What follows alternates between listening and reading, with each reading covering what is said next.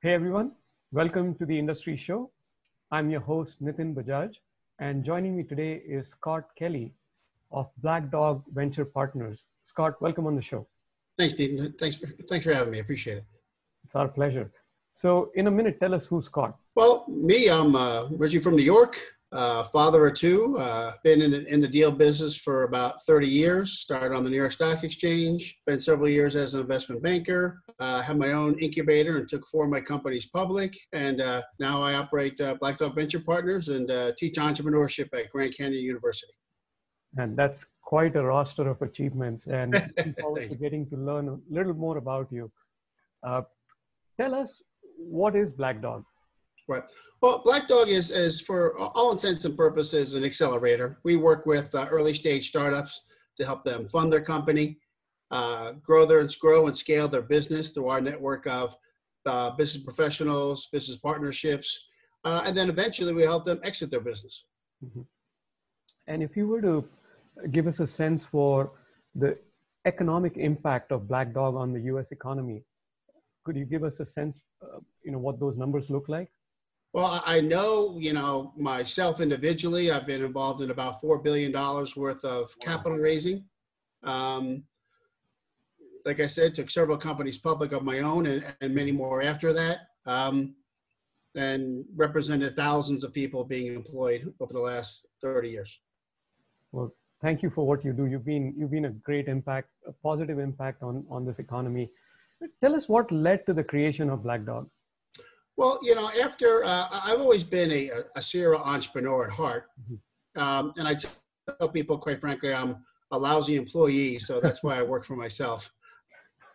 But Black Dog quite frankly, it was the third company I started on my own, and it's the one I continue to work with today. And the real goal was, because I was on both sides, I was both entrepreneur looking to raise capital and someone investing in entrepreneurs. I had a good perspective on both sides. And that's really what I try to bring to early stage companies. Makes a lot of sense. What kind of startups and industries do you typically work with? Well, for the most part, we work with technology, SaaS and IoT, and mobility companies. Over the last couple of years, we focused a little bit more on cybersecurity, esports, and gaming. Mm-hmm. And is there a selection or an application process for companies that want to work with you, or do you go find them? What is that process? There's not a formal application process. The reality is frankly, they find me. A couple of me. We actually have a large syndicate of investors, and other VCs and private equity firms will refer them companies to us. Secondly, we've been hosting our venture capital pitch events for the last several years, where we have dozens to hundreds of entrepreneurs attend. And then quite honestly, they just find me by word of mouth. And you've built quite a roster of an enviable network. I know some of those people, and that's pretty phenomenal. Scott, there is more than 500,000 startups in the US. And just, from the data we know, more than 90% of them will eventually fail. Is there a certain process that Black Dog puts them through that, changes that? And how do you even find out? Go ahead. Well, I'm a big believer that, you have to be able to do what no one else is willing to do. Work the extra hours, make the sacrifice. I tell a lot of people, when you're a startup, you have to work on a ramen budget. Yes. Meaning you get ramen and that's it. And I think that's the real differentiator. I think the other thing, there's a big misnomer that raising capital is the virtue or the means of being successful. Yeah. I like to work with companies that, quite frankly, can build a business with no money, but can build a bigger business if they had money. And I think that's really the most important differentiating factors. So true. And, when we think about entrepreneurs, and, you kind of talked about one of the falsehoods of raising capital equaling success. But even within entrepreneurs, not all of them are built the same, right? So what kind of species or traits are you looking for?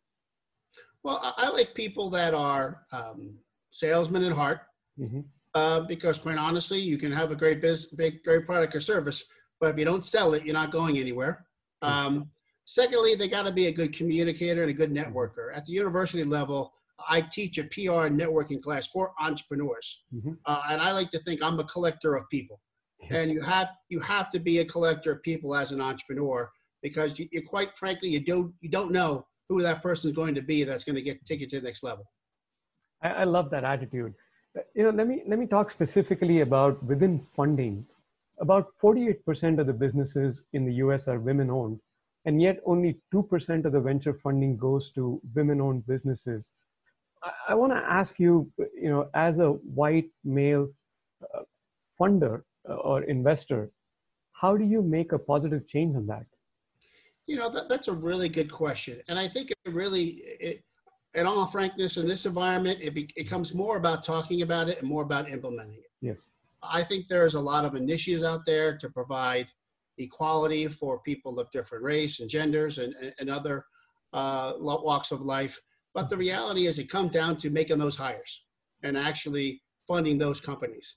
And I think, it's got to be more than slogans. It's got to be actions, and I've been fortunate that, quite honestly, most of the senior executives at my company have been women, because quite honestly, they provide some asset skills that men just simply don't have. Yes, I agree with that. Scott, you're an investor, you're a professor, you're a gaming enthusiast. You also have some interest in brewing, from what I gather. What do you enjoy the most? I just like building companies. I just love the hunt.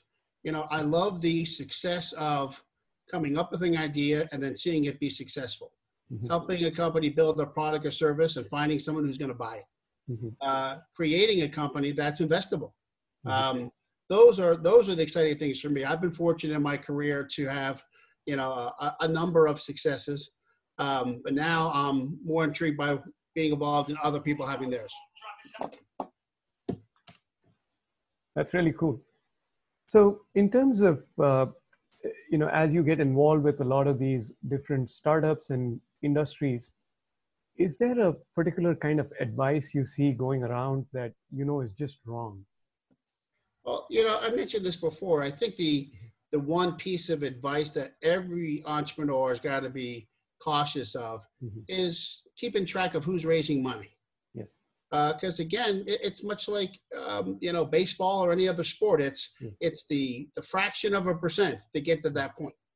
And that's the thing that's the problem. I think a lot of the media will write great stories about people raising capital. I would like to see more great stories about people growing a business without raising capital. On your own personal side, you have been recognized with being on a lot of the lists. You've received several awards. Is there a particular list or award you want to get on next? That's a good question. I've been fortunate to gain some industry recognition, but I'll be frank with you. One of the more gratifying awards was when I won the award for being the Junior Achievement Teacher of the Year, over 7,000 other instructors. So, wow. I got to work with entrepreneurs that were, 10 to 18 years old.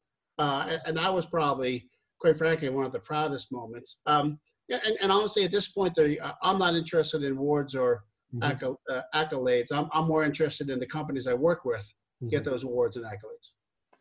And, with the award that you did get, you're helping change the next generation, right? And we unfortunately don't have as much education around entrepreneurship in school, but looks like you're helping change that. So thank you. Oh, I appreciate that. Aside from your investments in startups, what kind of investment that you've made, whether in time, money, energy, that you have, you mentioned one, but is there another investment that you've made that has helped you? And, sorry, I'm going to ask this question again. So Scott, aside from your investments in startups, is there another investment that you've made that you're extremely proud of?